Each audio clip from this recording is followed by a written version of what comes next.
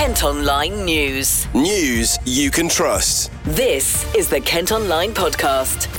Nicola Everett. Hello, hope you're okay and had a wonderful bank holiday weekend. We've not got long to wait until the next one, have we? Thanks ever so much for downloading today's podcast. It is Tuesday, May the 2nd, and our top story by far on the website today is about an event that happened over the long weekend but led to some people being stuck in their cars for 2.5 hours.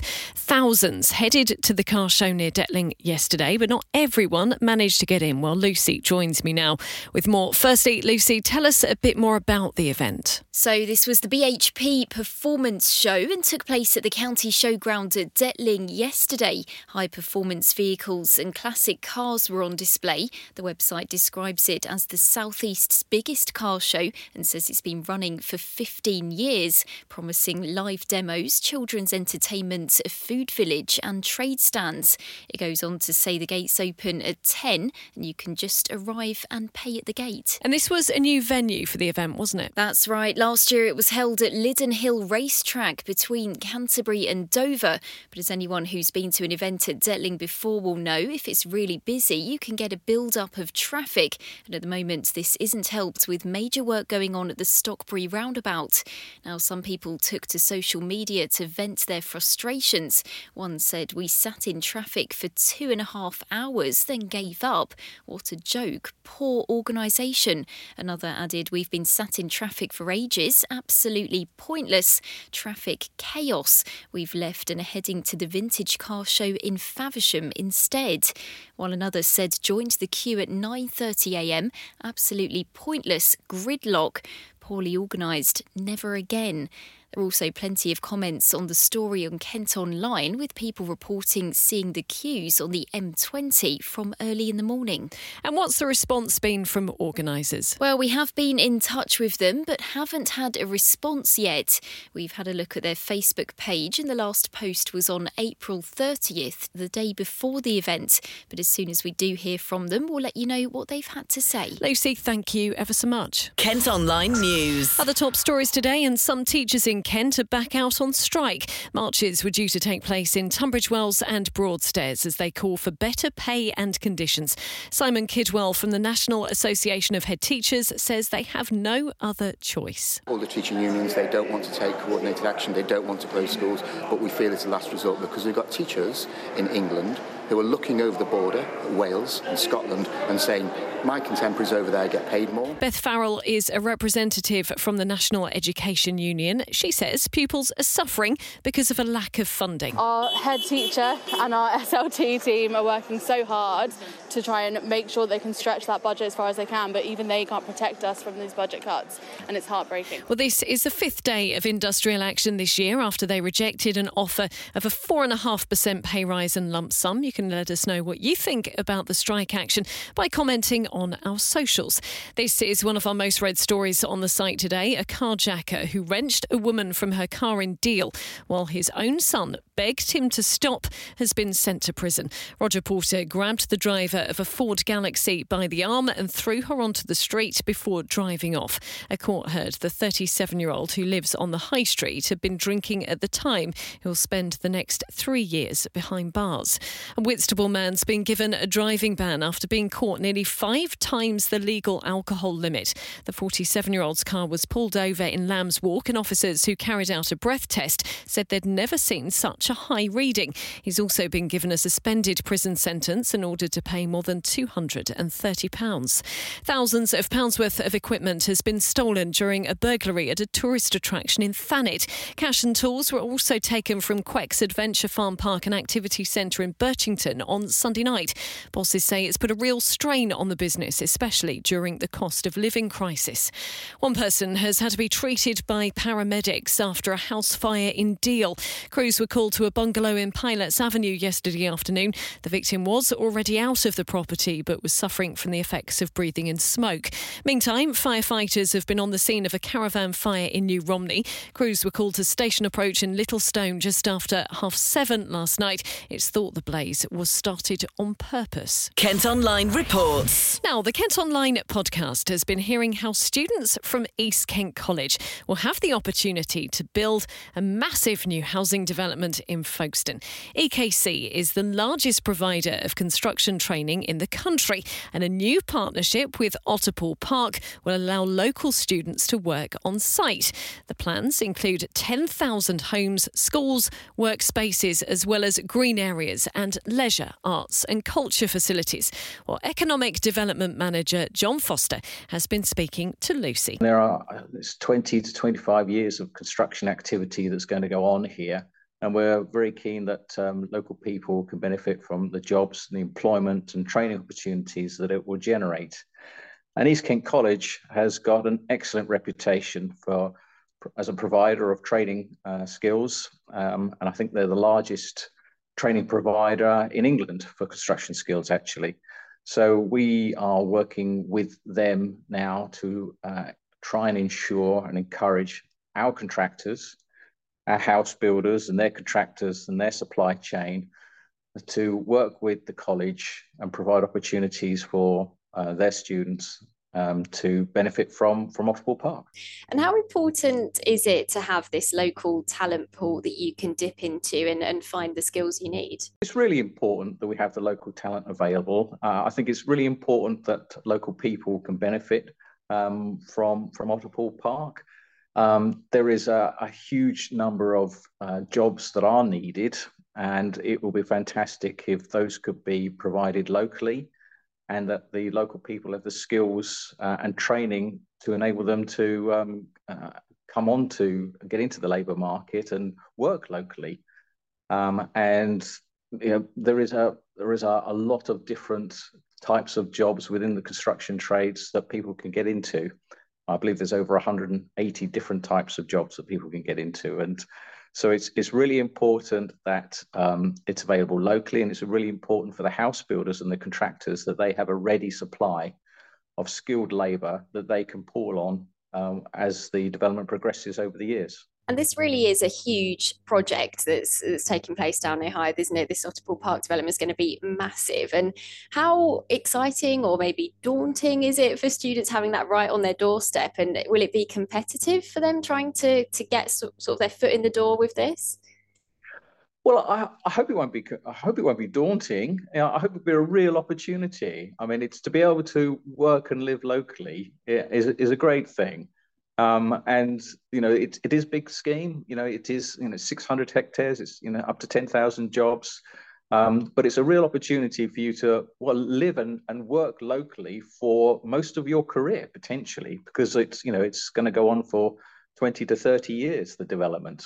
So it's a real opportunity. It's a really exciting opportunity for local people. And what we are hoping to do is to put in plan a process by which they're going to be able to benefit from it. Kent Online reports. A motorcyclist in his 30s has died following a crash near Tunbridge Wells. He was travelling on the A21 towards Hastings when the collision happened at Pembury yesterday. We're told his pillion passenger was taken to hospital with serious injuries. No other vehicles were involved. More than 50,000 people have signed a petition to save the O2 Academy in Brixton. You may remember that the music venue is facing permanent closure following a crowd crush back in December that killed 2 people, including a security guard from Gravesend. Well, campaigners have written to the local council and say shutting it would be a historical loss. Part of the A249 is set to close for an entire weekend as work continues on the Stockbury flyover project. The Sheppey-bound carriageway between the M20 at Junction 7 and Stockbury roundabout will close from Friday, May the 12th until Monday the 15th. Anyone travelling that way will be diverted back down the A249 to Detling Hill onto the M20 and up Bluebell Hill, then back onto the M2. Bosses at Bluewater are putting up plans to convert retail units into leisure facilities with space for restaurants and bars. The proposal aims to bring empty units at the Dartford Shopping Centre back into use. It's hoped the entertainment hub could also attract the likes of Putt Shack, Ninja Warrior and Go 8. Kent Online News. Now, with the countdown countdown to the coronation well and truly underway all this week. We're going to be hearing from people across the county who will be marking the occasion, and it seems we're all pretty keen to celebrate. Kent has the joint highest number of street parties alongside Hampshire. 251 road closures have been approved by the County Council so people can come together over the bank holiday weekend. Most of those street parties are taking place on the Sunday. Meantime, a cadet band from Dover is going to be playing at the King's coronation itself on Saturday. 35 members of the Duke of York's Royal Military School have been chosen to perform in Parliament Square. They're all aged between 9 and 13 and have been stepping up rehearsals in preparation for the big event. And it's not just the King who will be crowned at Westminster Abbey, but Queen Consort Camilla as well.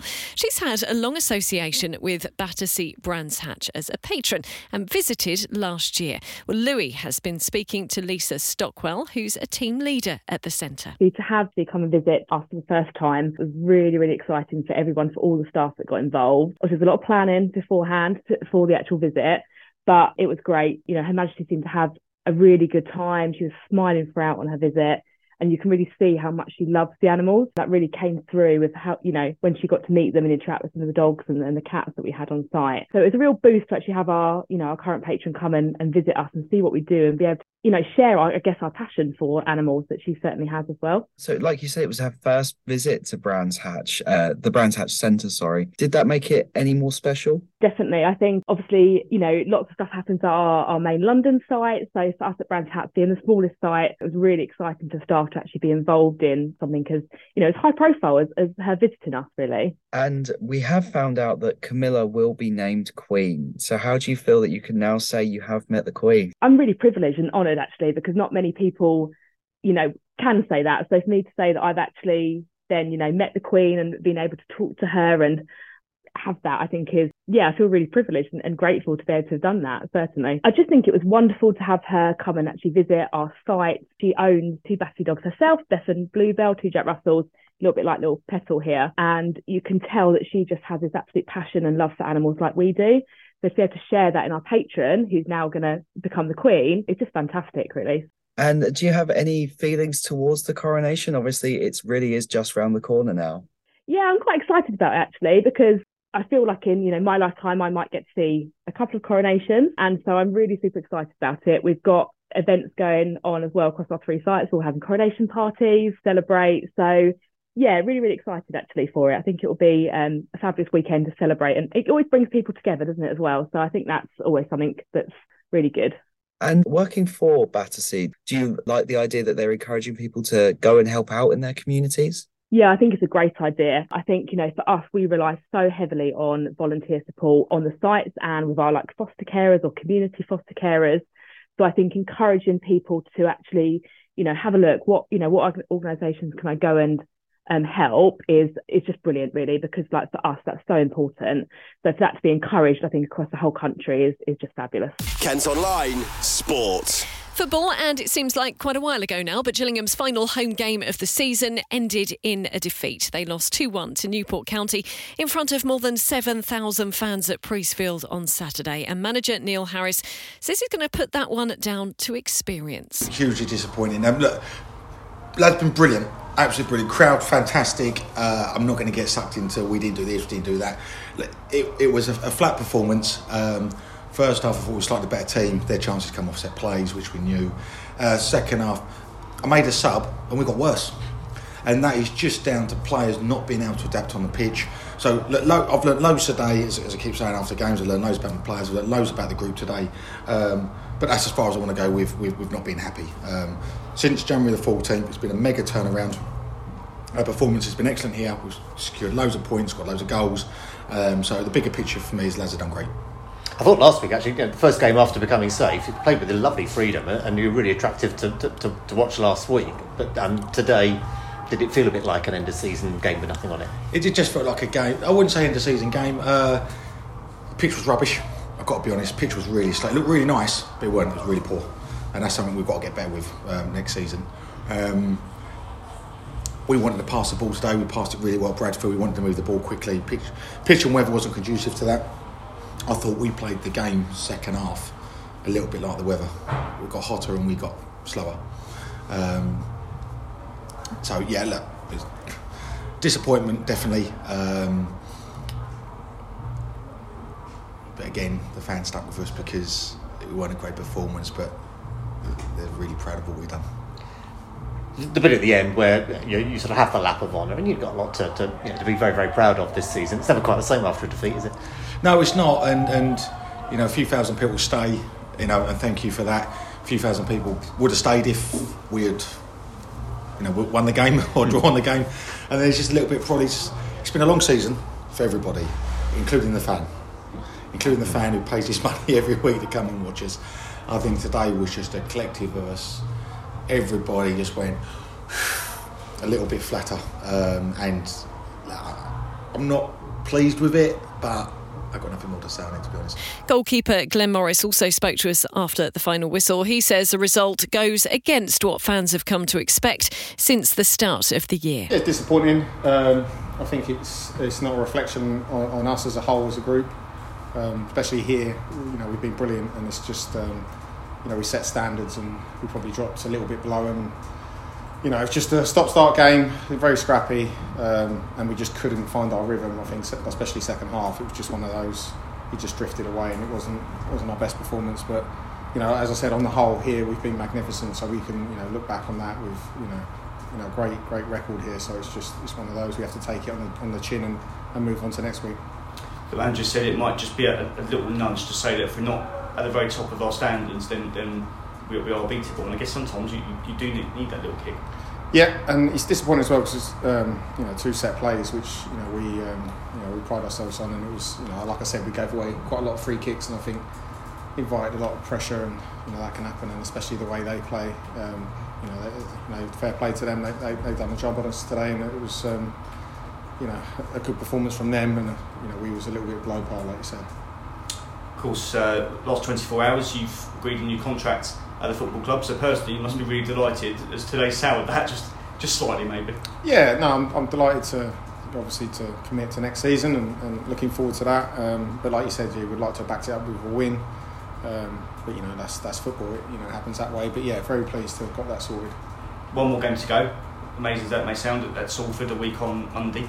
They still need a result to get in the playoffs, so you can go there and perhaps express yourselves, but I'm sure you won't want to end with two straight defeats. No, exactly that. Yeah, obviously losing today is probably going to give us a bit more of a kick up the bum to go up there and try and get a win.